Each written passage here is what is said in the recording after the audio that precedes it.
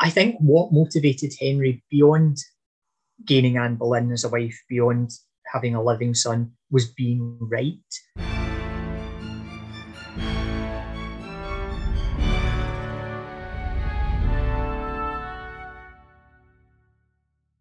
Hello and welcome to this week's Aspects of History podcast. My name is Oliver Webb-Carter and I'm the editor and your host. This week I chat with Tudor historian and novelist Stephen Virapen. We're going through the greatest hits and deal with some of the lesser known elements of Tudor history as well.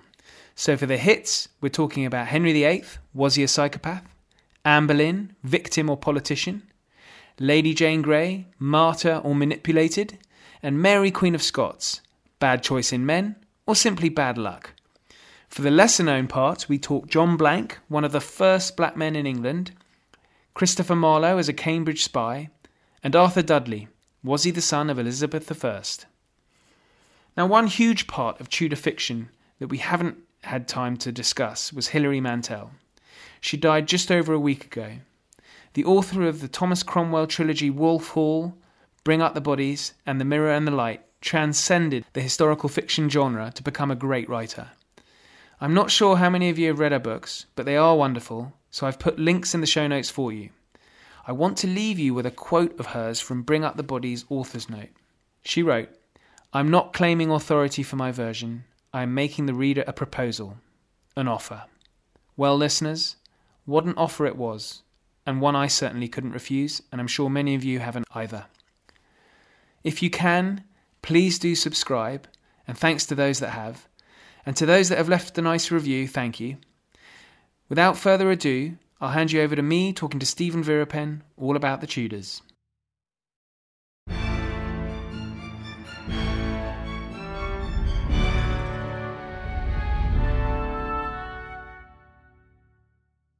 Stephen Virapen, welcome to the podcast. It's a great pleasure to have you on. Thank you for having me. Well, Stephen, it really is a pleasure because you're both a novelist and academic historian. You've got a number of historical works under your belt already, and you've had some great new novels that have been doing really well that have just come out in the last few months. And so that's what we're going to chat. And they're set in the Tudor period, so we're going to chat about your novels to start with, and then we're going to go into some Tudor. I've called it Tudor Greatest Hits. So we can run through, some of the personalities and events that I think probably, hopefully most interested to our listeners.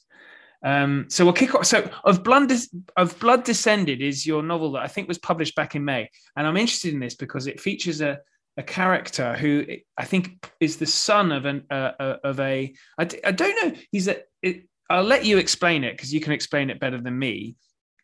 But it features a hero who is based on a real person or is the son of a real person. Is that right? That's right, yes. John Blank is the real person who was a musician, a trumpeter, or a trumpet at the court of Henry VII and into the reign of Henry VIII.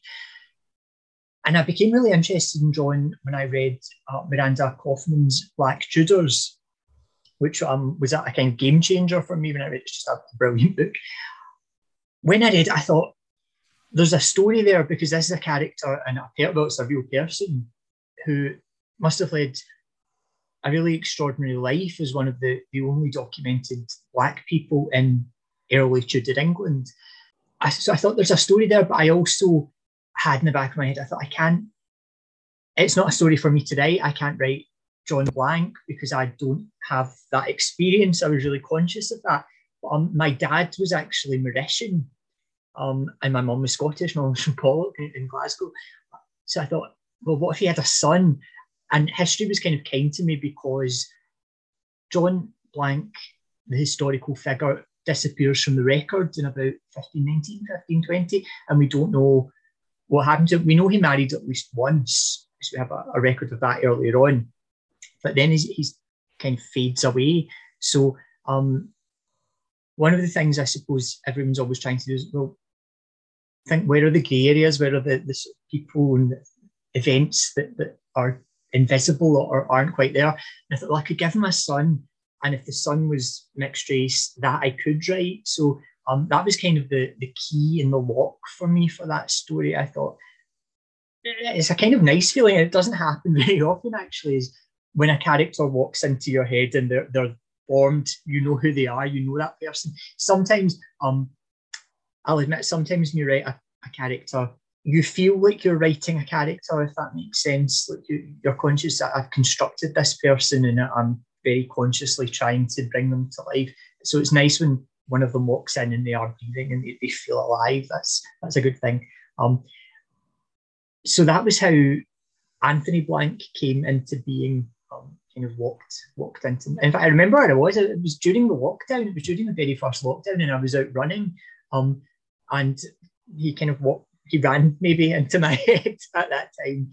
I find running is a great time where I get ideas into my head when I go running. Yeah, it's great, and then it gives you an excuse to slow down if you've got an idea, because you need to put it into your phone, type it up. So that was how that came about, and then it became a case of thinking, well, what's the story going to be about? You know, how am I going to sort of fit this character who's the son of John Blank, and we know roughly, we don't know when he died or anything, but we know when John Blank was around. What age would that make a son that could be the protagonist of a story? And of course, that took me into the early 1520s. And again, that was just a gift because it's Henry VIII before the sort of bloated tyrant that he became. And there was, every year there's something going on. That's why when I said that there's a sequel to come. Again, history's been kind to me because you can look at any year of the 1520s and there's some fantastic bit of spectacle that you can locate a story in. So it became a very good place for a murder mystery. I think Henry's Court's always good for a murder mystery because everyone's a suspect. Everyone was horrible. Well, it's funny you should mention that because just before we joined, I was doing a bit of homework, which was a nice piece of homework because I was watching a bit of Wolf Hall again, which I know we'll get on to. But you're right. Everyone is scheming in Henry VIII's court. So there must have been quite a rich number of storylines you could pick up on. Were there any based on reality, or did you sort of create your own kind of plot? The key plot, the murder mystery, is entirely fictional. No one was murdered at that time in 1522 that I know of. But the background of historical events is true, and I try to be as rigorous as possible. Going back to the records of it, was the visit of the Emperor Charles V, who was the nephew of Catherine of Aragon, Henry's then queen. He came to England, and there was a great summer of celebrations and festivities and pageants and things. And again, I thought, what a hell of a place to set a story alongside. So that's kind of running in the background. And where I tried to be rigorous was we do have records of what happened on what day of the week, what were Henry and Charles doing at this time, what were they doing at this time. So I tried to follow that timeline with these things going on as Anthony tries to solve the murder of one of Wolsey's pet scholars who's been charged with putting on a mask of King Arthur in the Black Knight. And it's interesting that Arthurian legend that you mentioned, which was I was speaking with Sarah Griswood, and I know you've read Sarah's book, the Tudors in Love, which is a banger of a book. It's a belter. It is, and the Arthurian legend was a key component really to the and particularly Henry VIII, isn't that right? Henry VII and Henry VIII. Well, Henry's older brother was called Arthur, not by accident. But yes, the whole Arthurian legend became part of. I suppose I'm always hesitant to use the word propaganda because it seems a bit archaic or out of the period, but it was propaganda. There was a massive propaganda value for the Tudors in linking themselves to Arthur, which sounds crazy, I suppose, to us because Arthur wasn't real in the sense that the legends weren't actually true. But there was no really clear line between history and myth in the period, and there was still a lot of building of foundational myths of nations. It happened in Scotland as well. There was a kind of almost historical belief that the Scots were descended from a princess of Egypt and things like this. And that was history to people. So it wasn't just, this is a kind of crazy myth. It was, this is history and we can trace it back and we will trace it back. And that is what the Tudors were really keen to do, partly because they came to the throne, Henry VII did, in that bloody way, and that with the sort of shaky claim. There were people with better claims to the throne. So how do you show that up? Well, if you're King Arthur's descendant, you have an indisputable right to the throne. So they really did try and prove that descent. That was true as well. They really did try and encourage people to believe this. So that's and the murder, I think, as you mentioned, it involves the man who's seeking to revive this sort of Arthurian legend linking through to Henry VIII. Yes. But no spoilers. Yes, I'll have to be careful what I say then. At the beginning of the story, Anthony has been called to the presence of Cardinal Wolsey, who's one of the most fun characters that I've ever written. It's some characters you can, I think, afford to make a bit larger than life, and he's one of those characters. In the beginning of the novel, he wants Anthony to play the Black Knight because he's mixed race, in a pageant that he's a mask that he's putting on for Henry VIII that celebrates this supposed descent from Arthur. And the historian that he's paying to prove it, to find documentary proof, because again, the Tudors were very keen on digging up and dredging up ancient documentary proof of things. That scholar is found murdered, and Anthony has to solve that crime. And of course, it being a murder mystery, other bodies pile up along the way. Great stuff. Now, we'll move on to your other novel that you've written that's come out a couple of months ago. But since we're in the reign of Henry VIII, we can't, and your other novel deals with, we go forward in time, and it's in the reign of Elizabeth I. Yes. So, but with Henry VIII, I wanted to just pick your brains a bit on Henry VIII, because of course, probably the most famous part of Henry VIII's reign was his relationship and rise and fall of the relationship with Anne Boleyn. And I wondered what your view of Anne Boleyn is nowadays, because I'd say in the last 20 years, there's been a sort of a revision of the way women were treated in history up until the last 20 years, was probably quite negative, and Anne Boleyn had a kind of bad reputation. But that's not necessarily true in more recent historical understanding. Is that fair to say? Yes, I mean, I love a bit of Anne Boleyn. I can't resist anything about Anne Boleyn. I will read. She pops up in the novel actually as a kind of minor figure, because she was, one of the interesting things about her is it wasn't a case of Henry VIII in the later 1520s first laid eyes on Anne Boleyn and was in love. She was around for some years without there being this grand romance, without even a whisper of it. Henry seemed to, as far as we know, not show very much interest, even though she was there. So it wasn't an overnight thing, whatever their relationship became. But yes, her reputation's been, I suppose, a strange one, because it's been politicised in different ways for centuries. I suppose it was uncomfortable to people because of what Elizabeth became, and was portrayed as this Protestant heroine and warrior queen after the Armada. The circumstances of her mother's fall would have been uncomfortable for people. If you look at the Shakespeare and Fletcher play, Henry VIII, it deals with the courtship of Henry VIII and Anne Boleyn and the child Catherine of Aragon and everything.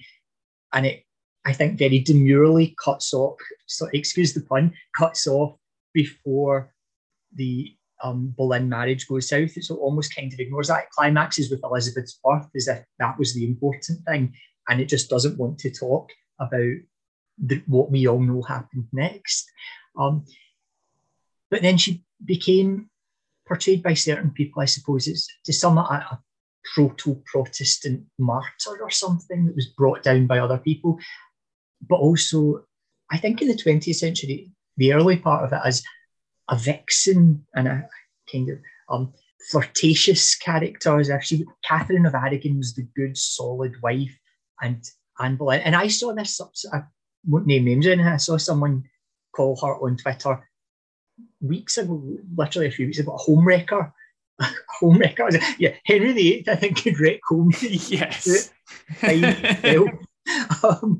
But now I think she's viewed maybe more as a, and I don't know if it's right or not that she's viewed as a feminist, because I certainly don't think Elizabeth I was what we would call a feminist, but Anne is, I think, viewed as a kind of proto-feminist. People tend, I think, now to fall into two camps. They either think she's a victim, she was a victim of this sadistic husband, or she was a politician, which was kind of ahead of her time in being a female politician who just happened to lose the game. Those are, I think, the two sort of views of her that persist at the moment. And the truth is probably a bit of both, isn't it? I mean, because she was a politician, wasn't she? Yeah, and I think she was determined to play a political role as well. She certainly wouldn't have been content to be the docile wife. And at the same time, though, she was, I guess this was because she was skilled politically. One of the reasons why she was pursued by Henry was that she, unlike her sister Mary, she didn't immediately, when Henry took interest in her, she didn't immediately sort of succumb to his flirtatious.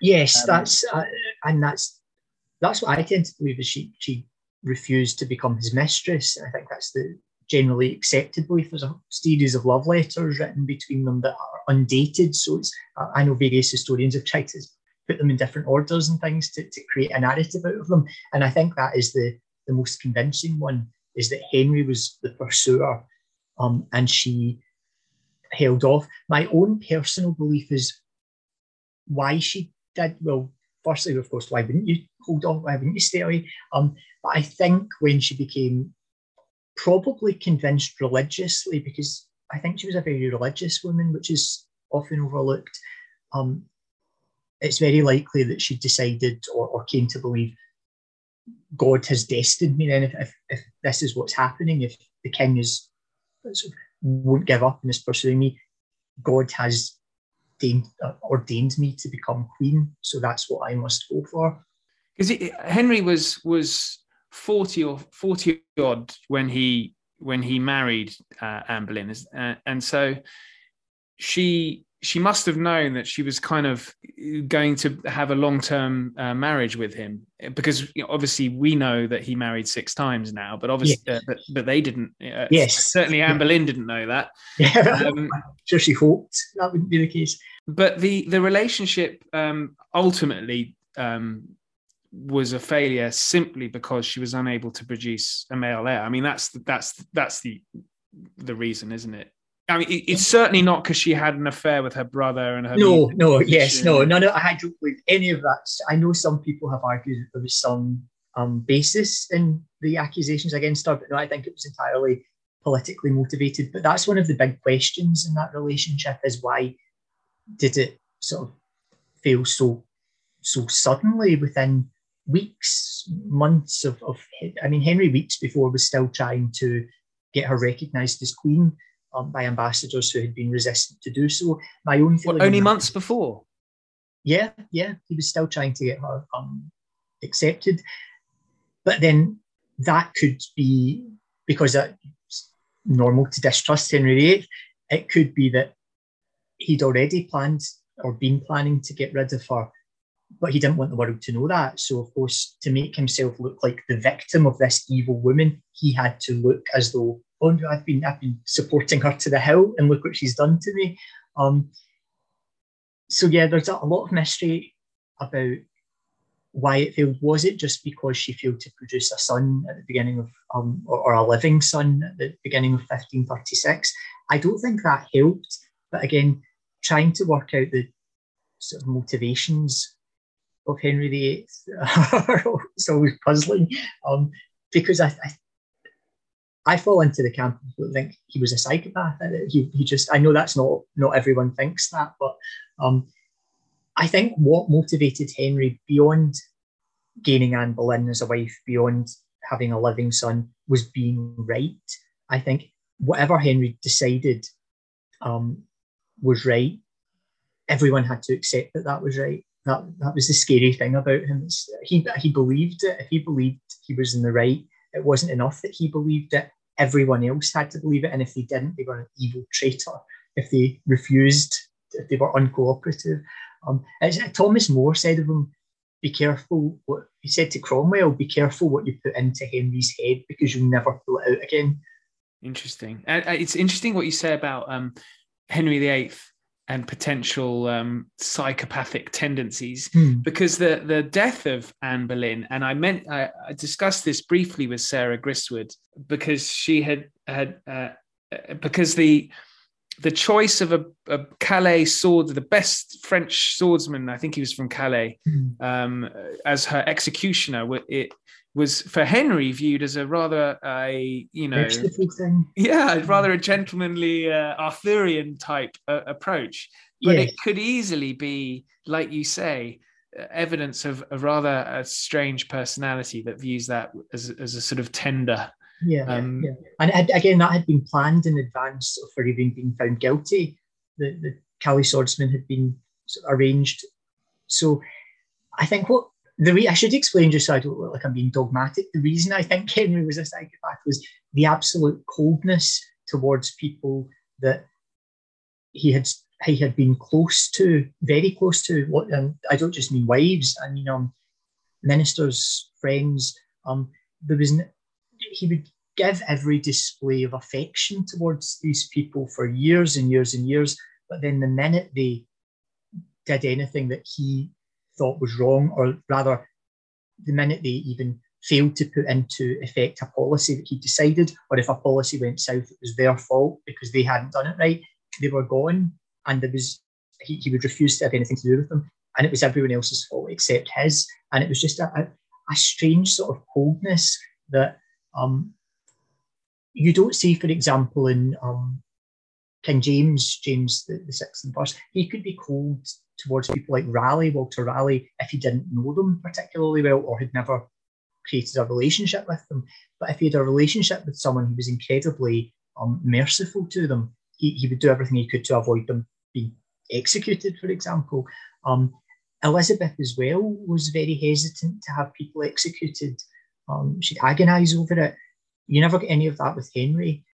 There was no agonising over things. It was just, when someone was gone, they were gone and forgotten. Cardinal Wolsey, Sir Thomas More, Thomas Cromwell, all three were very close to him, weren't they? Yeah, And he did repeatedly a very horrible thing as well, which was give these people hope and sort of show them, whatever the last meeting usually was with Wolsey, he'd give every sign of friendship again, but he knew the person was going to be disgraced or be executed. With Cromwell, he was sort of giving crumbs of hope and things. So again, it's just a cold fish. Do you think Henry VIII was a good king? That's a good question. What makes a good king? I think he was extremely good at projecting kingship. Probably the best of the Tudors at projecting an image of kingship, because he saw rebellions, but they weren't obviously successful. But so many people seemed willing to buy into the living myth of Henry when he was alive, more so than, Elizabeth had a great sort of cult of personality around her, but people still challenged her and people still argued against her and would be critical of her without fear, whereas Henry seemed to really embody that. When people think of an English king, I think they think of Henry VIII. So I think he was, in that sense, he was a good king. I know what you mean, because you are right. When you think of certainly a king from the post-medieval period, it's Henry VIII one naturally thinks of. But the break with Rome, which we haven't mentioned and won't have time to go into, all his wives, it's made him hugely famous. So does that in effect make him a good king? Yeah, and I suppose if you think, because what a king is and should do changes over time. So in that period, what was a king supposed to do? They were supposed to provide, they were supposed to protect their people. Did he do that? They were supposed to defend the people's liberties. They were supposed to oversee justice. They were supposed to provide for the succession. So again, it's a sort of mixed reviews, I think, coming in from there. Well, that's perfect for me. I'm very comfortable with a balanced, pragmatic view of a monarch. So now, Tudor greatest hits. The next thing that I'm really interested in is, so we have Edward VI. He succeeds Henry VIII. Edward VI succeeds Henry VIII. He doesn't last long. He's a sickly child. I'm skirting over his reign because what I'm most interested in is Lady Jane Grey, who was, I think, monarch for just under a week. She become famous as the 9 Days Queen, and she was never crowned either. She never had a coronation. So, and I think this is a hugely tragic figure who was manipulated by, I think, her father-in-law. And I wanted to ask you about this. Is that a fair way of viewing Lady Jane Grey? Well, I would say you can view her in almost any way you like. And the reason for that is the contemporary records of her life are somewhat lacking. So a lot of what we think we know about Lady Jane Grey comes from later sources. The most famous one probably being the Fox's Book of Martyrs, which presents her as this Protestant martyr, Protestant figure, puts lots of words in her mouth and things. But those words aren't recorded at the time. So again, I spoke a bit earlier about grey areas and missing things. I think Jane Grey is a perfect example of that. You can either take the view that she was this Protestant heroine, she was deeply religious and everything. You can take Fox's word, if you so wish, or you can think, no, he was writing propaganda. Again, he was writing for a certain audience and for a certain reason, in which case you can take a completely different view of Jane Grey. What do I think? I think there's all kinds of stories as well about abusive childhood that she had that was full of beatings and things, which are undocumented in terms of her contemporary life. I think she was probably highly educated. We know that. She was well educated. And I think she probably did want to be queen. I think she probably, if she was even to a certain extent religious, she would have seen it as her duty to be queen. If the alternative was the counter-reformation of Mary, I think she would have seen it as her duty to become a Protestant queen. Whether she took that duty on willingly or embraced it, I don't know. And what was her what was her claim? Because one would have thought Mary I, being the daughter of Henry VIII. We can again put the blame for this on Henry VIII because technically only Edward was legitimate. And the reason is Henry's marriage to Catherine of Aragon, Mary's mother, had been annulled. Henry had discounted that marriage. So legally, Mary had been bastardised. Elizabeth as well, before Anne Boleyn was killed, shortly before, Henry had Cranmer, his Archbishop of Canterbury, annul the marriage. It never happened. So Elizabeth went overnight from being Princess Elizabeth to the Lady Elizabeth. So both Mary and Elizabeth, legally speaking, were bastards. They were illegitimate. If that was the case, then there was an argument for, well, we can't have an illegitimate sovereign on the throne.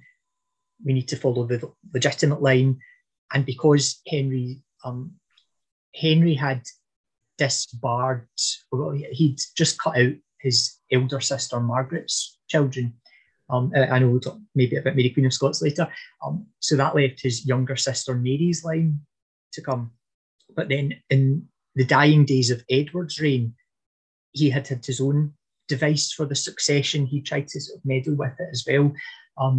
And he wanted Jane Grey, and he wanted to discount both bastard sisters. So this became a bit of a legal mess, a tangle, because Henry had left acts of succession that put Mary and Elizabeth after Edward, but it didn't legitimise them. So Henry apparently, he probably first saw Edward obviously living on and having legitimate children. But his act said, if that doesn't happen, my bastard daughters will be in the throne.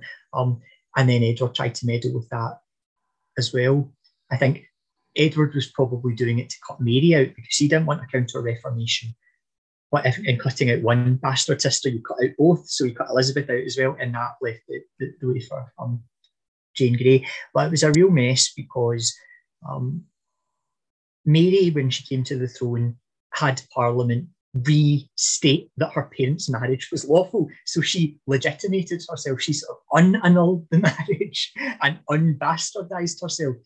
Funnily enough, Elizabeth never did that. I think she floated the idea and she was talked out of it. She just let sleeping dogs lie. Parliament accepted her as queen, despite the fact that she was still, legally speaking, an illegitimate child of a marriage that never happened or wasn't legal. Yeah, it's so interesting that Mary did legitimize her parents' marriage or re-legitimize it, but Elizabeth didn't. That is so interesting. And just finishing on Jane Grey, because she may not be, her fate might not be familiar to all listeners, but the reason why I think I have so much sympathy for Jane Grey is probably the painting by Paul Delaroche, which I'll put a link in the show notes of her meeting her fate. But what exactly happened to result in her fate?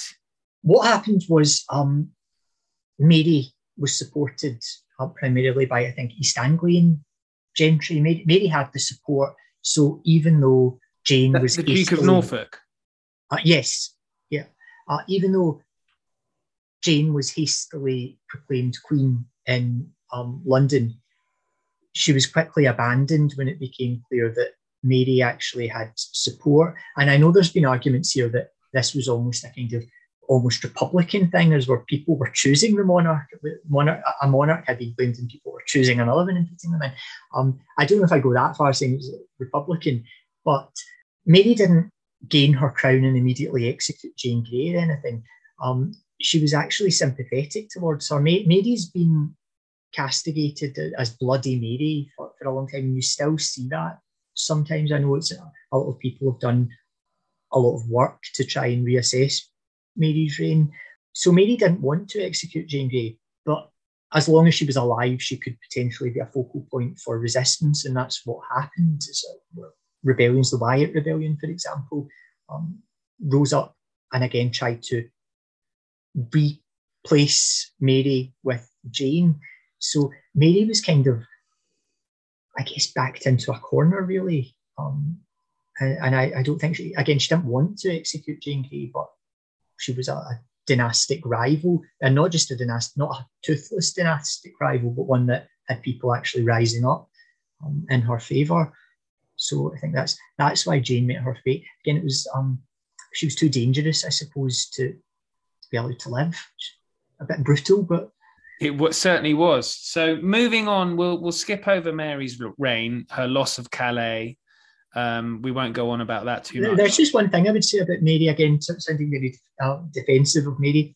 A lot of the good things people think about Elizabeth, she kind of co-opted from Mary during her reign, but that it was written out. So you think of Elizabeth as being very good with the people and having the common touch and being really keen to give justice to the poor and everything. Mary was doing that really keenly, and it just sort of it all gets given to Elizabeth. Elizabeth was the breath of fresh air after this terrible, terrible Bloody Mary, and it wasn't like that.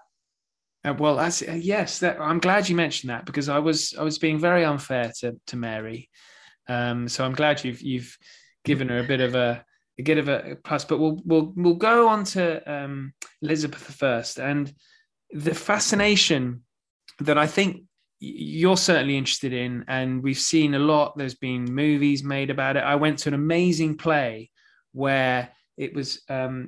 And the fascination between Elizabeth I and Mary, Queen of Scots, and I went to this fantastic play where the actresses, they tossed a coin at the beginning of the play to decide who would play either Elizabeth or Mary. Yeah, I read about that. I remember reading about that play. It's wonderful. I guess the Hollywood version is very good with Margot Robbie, I think, and Saoirse Ronan. Yes, yeah. Wonderful. I really liked Margot Robbie in that film because it was an Elizabeth that I don't think I've ever seen. My favourite Elizabeth is Glenda Jackson. I like the Glenda Jackson. She's so powerful and commanding. But I liked Margot Robbie's sort of insecure Elizabeth, because I think in a lot of ways Elizabeth was very insecure throughout her life, her reign. She was very insecure, very worried about the future. My favourite Elizabeth is Miranda Richardson in Queenie. Yes. Yeah. But the vulnerability then that Elizabeth I showed, that's interesting. That sounds as though you think that's quite accurate. And Mary Queen of Scots was one person, I guess, who would have made her feel a bit vulnerable, because Mary did have quite a strong claim to the throne, didn't she? Yeah, again, and that's a dynastic claim. Mary's claim, again, would have to bypass Henry VIII's will. But again, there were questions, and there were lawyers throughout Elizabeth's reign really discussing the Constitution and thinking, well, has she any right? What does the law say? She was born an alien. Can the crown be inherited by a foreigner? As it turns out, James proved yes, it could, but they were arguing that it couldn't for a while under English common law, as though the crown was a bit of common law property. So Mary had the dynastic right, more so even than Jane Grey, because she was descended from Henry's elder sister, Margaret, who had married James IV of Scotland. So that would have been Elizabeth's aunt, Margaret Tudor. Oh, sorry, Mary was Elizabeth's cousin, so yes, it would have been Elizabeth's aunt. She married James IV. They had together James V, and he had Mary Queen of Scots. Now, Mary, she was married to the Dauphin of France. Is that correct? Now, he rather inconveniently, certainly for Mary, died. Yes, quite young. Well, they had a little bit of time as king and queen because his father got a lance in the eyeball, killed him, and then they reigned briefly. But he was very sickly. Francois died of some sort of ear infection, and that left Mary as the Dowager Queen of France and Queen of Scots in her own right. And then she went back to Scotland, obviously, to rule. Now, you've written a really interesting piece in our next issue of Aspects of History about how Mary, Queen of Scots, is a historical hero. And there's no doubt she is, because she's so hugely famous.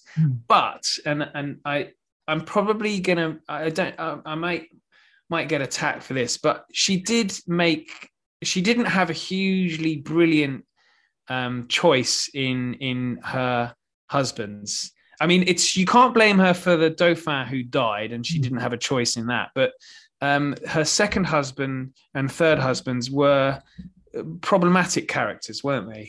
Yeah, well, that is a diplomatic way of putting it. Oh, yeah. I'll defend her choice of Darnley on paper, because he himself had a claim to the throne, didn't the English? I think that's why he was a perfect choice, because he had a claim to both thrones. He had a claim to the Scottish throne, and he had a claim to the English throne. He was Mary's first cousin, so he was a perfect choice because a lot of people say it would strengthen Mary's claim. I don't think that's entirely accurate, in that it would maybe strengthen the claim of their child, which it did. But what it did was it allowed her to marry a rival, basically. And if you marry a rival and then dominate that rival, you've neutralised that rival. And that's what she tried to do. She married him, and yet she refused to make him full king. She named him king by royal proclamation, but she kept putting off actually giving him the crown matrimonial, it was called in Scotland, giving him right to be a reigning king himself. So she really married a rival and then tried to master that rival. I always think, and I don't know if this idea's caught on yet. I think she married him as a kind of stud horse. She married him because having a child with it, well, marrying him, as I said, would neutralise him as a rival power as long as she could keep him dominated. But it also meant that their child would retain the Stuart name because he was Henry Stuart, Lord Darnley. So there were all kinds of good reasons for marrying Darnley. And there weren't really that many good alternatives at that time. That's one of the funny things. People think Mary had all these wonderful suitors, probably because she was apparently very beautiful. But I know that the late Duke of Hamilton wrote a book about Mary, and he listed the tutors. He made a table with the potential suitors on it, and you can read it, and it's like a crazy, went mad, violent psychopath. And yet Darnley comes off quite well in comparison to the others. So Darnley was a good choice on paper. The problem was really that she did try and continue to rule as Queen Regnant, even though she'd married, and Darnley, to his, I suppose, to be fair at that time in history, was unwilling to accept that. So would, I suppose, quite naturally plot to rule in his own right as well. And of course, he was very young. He was a kid. Darnley was a child. Yeah, he was 20 or something when he died, wasn't he? Yeah, they were both children to me now. Really that's another thing to take into account. You had to grow up fast, I suppose. Now, Darnley very mysteriously met his end after a fire in. You can explain this better. The house in which Darnley was staying. Darnley was recovering from something, possibly syphilis, probably syphilis. Although it's always questionable as to when he would have acquired it. Possibly when he visited France in his even more extreme years. Darnley was recovering from that at a house called Kirkafield in Edinburgh, and Mary had been staying with him. But that night she went to a mass at nearby Holyrood Palace, and at 2 a.m, Edinburgh was shaken by an enormous explosion, which must have been terrifying. I mean, it'd be terrifying now. So you can imagine 500 years ago when an entire house explodes.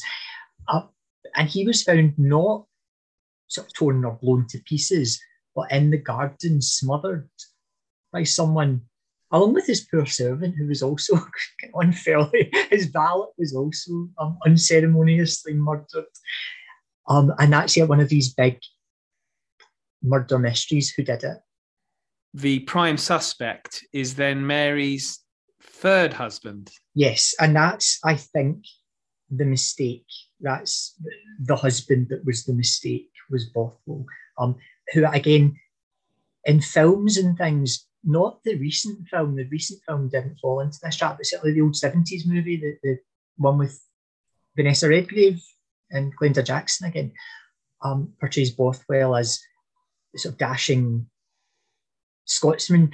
And I think that there was an old one, Mary of Scotland, with Catherine Hepburn, and again, same thing. It's Darnley's portrayed as this sort of effete fool, a fop, and Bothwell's the man's man that she marries that is really on her side. I don't think that was the case at all. I think Bothwell was a horrible manipulator, and her mistake was in marrying him, which again is something that has just exercised the pens of historians for years. Why did she do this? It was because it just handed her enemies all kinds of weapons.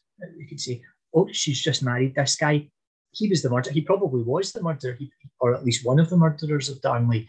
And she marries him. That just makes her look complicit in the murder. And why was Darnley murdered? Yeah, he had a lot of enemies. He did himself no favours, Darnley. The reason, or one of the reasons he was murdered, is he had joined a band of plotters to kill Mary's secretary, her Secretary of French letters, Rizzio. And then he betrayed those plotters. Mary had talked him round sensibly. When that happened, she was heavily pregnant, and Rizzio was dragged away and murdered in her presence. Darnley and his new friends held her back. And she, that night, could immediately see what was happening. Even though she was pregnant, had just been through a horrific trauma, she was able to grasp these people are, I can see they're dangerous. I can see my husband is in league with them. I need to divide and rule. So she convinced Darnley accurately that these people were not really his friends. They would turn on him as quickly as they turned on Rizzio. And she won Darnley to her side, and they rode off, and they took back control, actually.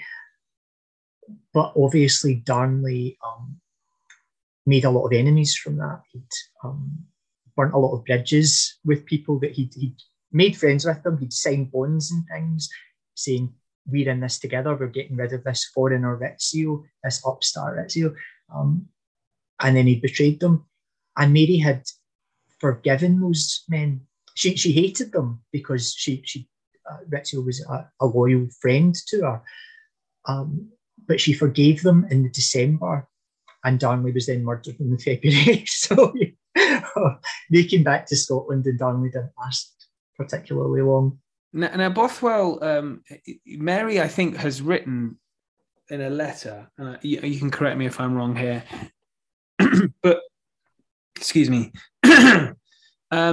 Mary had written in a letter that Bothwell had maybe raped her as well. Yes, the ravishment, and I suppose it depends on how you interpret the word ravish.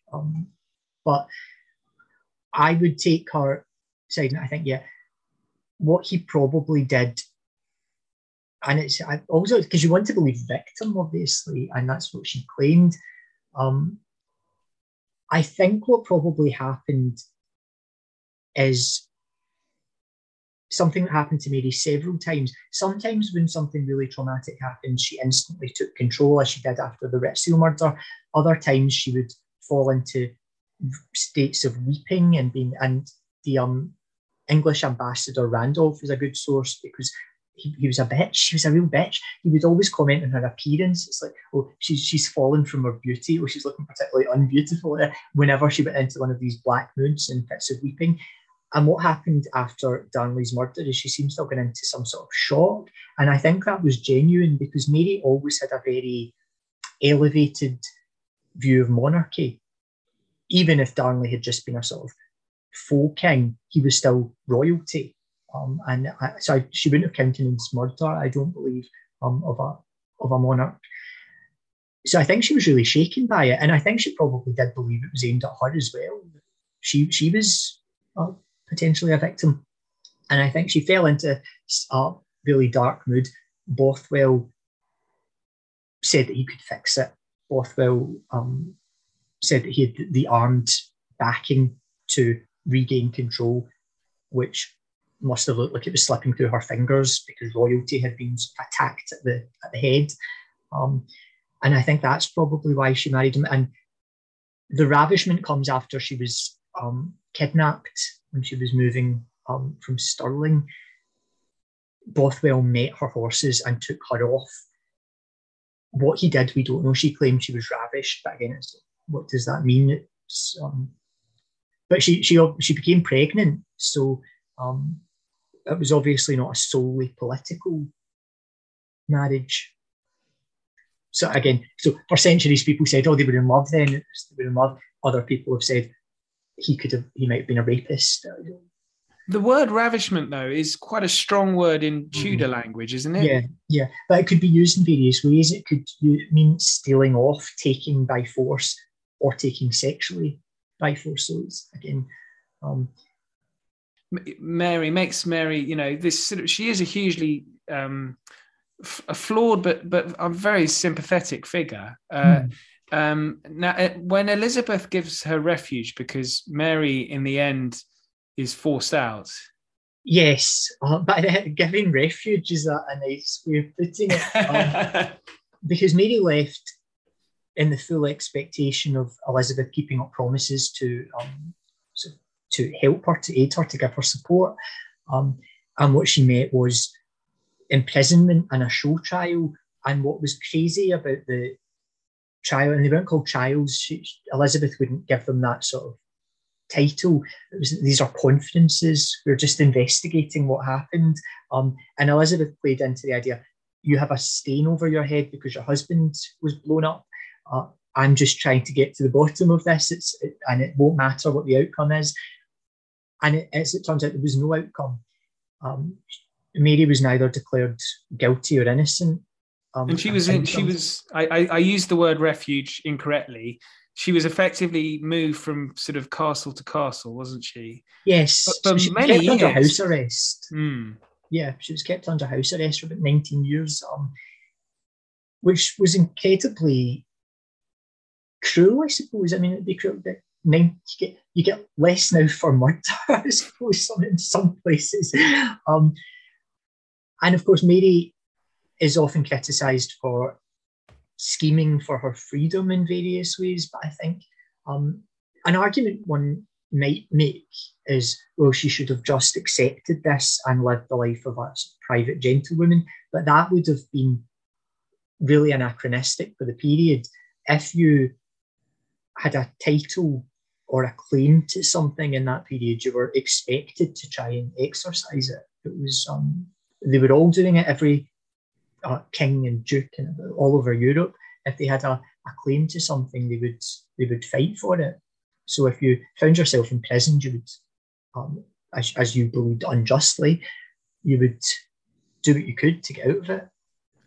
Well, I went to the British Library last year for a exhibition on... Yes, the Elizabeth and Mary exhibition. Exactly. Yeah. And it was fascinating to me because I hadn't quite appreciated the sheer number of plots that Elizabeth had been dealing with throughout her reign. Mm-hmm. And so one can see why she tried to keep Mary at arm's length, but at the same time, she was a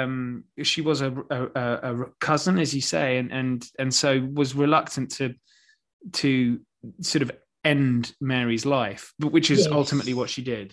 Yes, and I didn't mean to sound really negative about Elizabeth, and I was saying, that sounded very pro-Mary, but Elizabeth didn't ask for Mary to turn up on her doorstep. So she was in a quandary as well. She didn't want to have to keep this woman arrested and housed and put up trials and show trials. She didn't want to have to execute her in the end. It wasn't a case of a good queen versus a bad queen.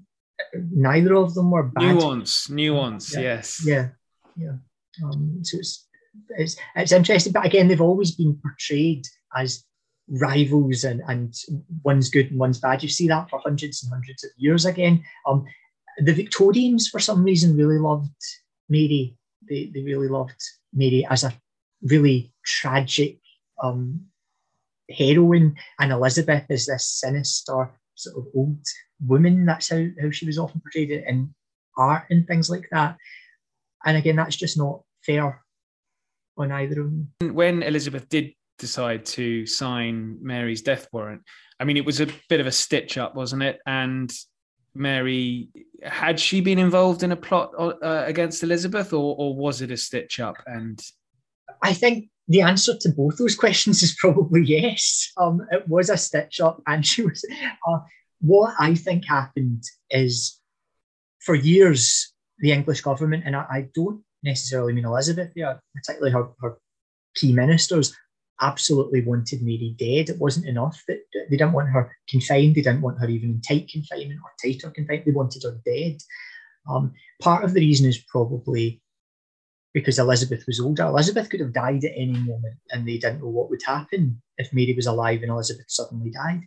So they wanted Mary dead, but they didn't want the possibility of Scotland retaliating to that death.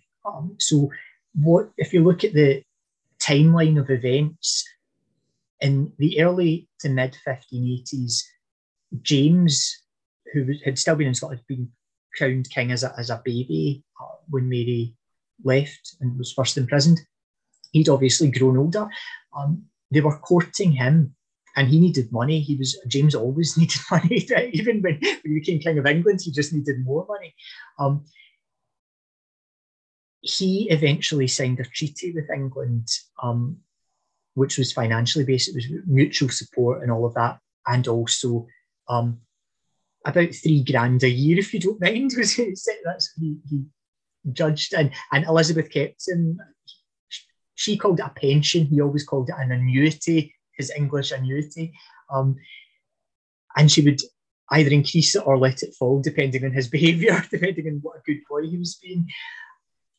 But once that was declared in 1586, Mary suddenly was falling into this trap. So what I think happened is they bought Scotland in a sense, or at least they bought the acquiescence and the good behaviour of the Scottish king. And once that was done, Walsingham, Burghley, they thought, right, we've settled Scotland. Now we can get rid of this bosom serpent, as Walsingham called her. So the stage was set, I think, to set up an entrapment. It's got a honey trap or something like that. And that's what they did. They sort of set in agent provocateurs to goad Mary into writing something that they could then use to execute her. But of course, she had the legal argument. It didn't matter, obviously, but her argument was that she was a foreign royal. She wasn't under the jurisdiction of England, so how could she be a traitor to a country that she wasn't a subject of, which is correct, I suppose, but it didn't matter. So yes, I think she probably did fall for writing letters that could be construed as treasonable, but it came at that time, and these letters had been allowed to pass back and forward because Walsingham and co were watching. They'd set this thing up, and they were watching and just waiting for the right, what they considered proof positive to trump up an execution. Well, we now come to your other novel, your most recent one, which opens just after the execution of yes, Mary, Queen of Scots, the Queen, and this is called The Queen's Duel. And what's the plot of this one? This was one of the more historically based plots in which I kind of took two historical real mysteries and smushed them together. The first one is Christopher Marlowe, the playwright Christopher Marlowe, who's always fun to write, incredibly fun to write. We know that he disappeared from university for extended periods in his university days, obviously, but we don't know what he was doing. So this has long been grist for writers of spy thrillers and things. He was in government business, and the reason that's assumed is because the Privy Council insisted that he still get his degree when the university tried to say, no, you keep running off. So he was in some sort of government business, but we have no idea. We don't really know what. So that's something that was a grey area again. The other mystery that I linked... He wasn't a Cambridge spy, was he? He might well have been a Cambridge. He was at Cambridge, was he? Yeah. He was the first Cambridge spy. Brilliant. Yes, he might well have been a spy. I've certainly taken the angle that he was engaged in spying work. Although I've made it unofficial. It's one of the things you'll see in that. I'm kind of, I suppose it's like a young Christopher Marlowe chronicles that I'm writing with these ones, which is fun. It's rather than, I don't buy the idea that the government would recruit this raw kid into service. And I don't think he would have been sort of having cosy chats with Francis Walsingham at the top of the pile immediately. I think he had to work up to that, prove himself. So that's the kind of angle I've taken with these stories and with the Queen's Duel. The other strange 1586 mystery is the mystery of Arthur Dudley, who was a man that appeared in Spain in the summer of 1587. So I was saying 1586, in 1587 after Mary's execution. Arthur Dudley appeared in Spain in the summer of 1587 with a strange story that he was the illegitimate son of Elizabeth and Leicester, Elizabeth's great favourite. Whoever he was, he knew or had been told his stuff. He knew names, he knew dates, he knew events. And then he disappears from the record again. So who was that? We only know about him from a series of letters that were sent back to England from the people in Spain that were thinking, who is this guy? Should we send him on to King Philip? Is he legit? Is he telling the truth? Is he mad? Is he a spy? What is he? So I took that mystery and played around with it as well. It's I don't want to give too much away, I suppose. No, don't. This is Christopher Marlowe investigating rumours of something or someone called the Queen's Jewel, leads him on a chase throughout southern England of this. I have portrayed Arthur Dudley, I think, in a sympathetic way. There's a lot of division about who he was. Some people think he was a set-up by the English government. They sent him with this cock and bull story about being the Queen's son so that he could spy on Spanish naval preparations for the Armada. I don't think that's very likely. The reason I don't think it's likely is I can't believe that the English government would give someone that explosive a story, because Elizabeth was constantly fighting claims and rumours that she had children. I can't imagine that they would play on one to piss off the Spanish. That's so juicy, so juicy. Well, look, this has been wonderful, Stephen. Thank you so much. Thank you very much. One thing we should mention is that the late Queen was descended directly from Mary, Queen of Scots. Am I right about that? Yes, and it goes through the female line because of obviously the Jacobites never won, so it never restored the male line of Stuarts. But yes, you can trace her in a fairly straight line to King James's and his daughter Elizabeth of Bohemia. So yeah, the Stuart name was lost because it obviously went to the female line, but yes, you could, so it's still there. Mary, Queen of Scots, has the last laugh, one could say.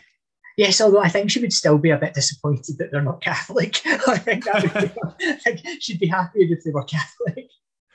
Great stuff. Well, Stephen, thanks so much. For the listeners, I'll put links in the show notes for everything we've discussed. It's been really, really interesting talking about this extraordinary dynasty of the Tudors and Stuarts. Yeah, and Stuarts, yeah. Thanks very much, Ollie. That was great fun. Well, that was enjoyable. After the last 2 weeks on the 16th and 17th centuries, next week we'll be moving to World War II and the Cold War in my chat with the best-selling historian Ben Macintyre. He's written a new book on Colditz, the POW castle, but I also managed to sneak in some Cold War spy chat. So I do hope you can join me. Until then, thank you and good night.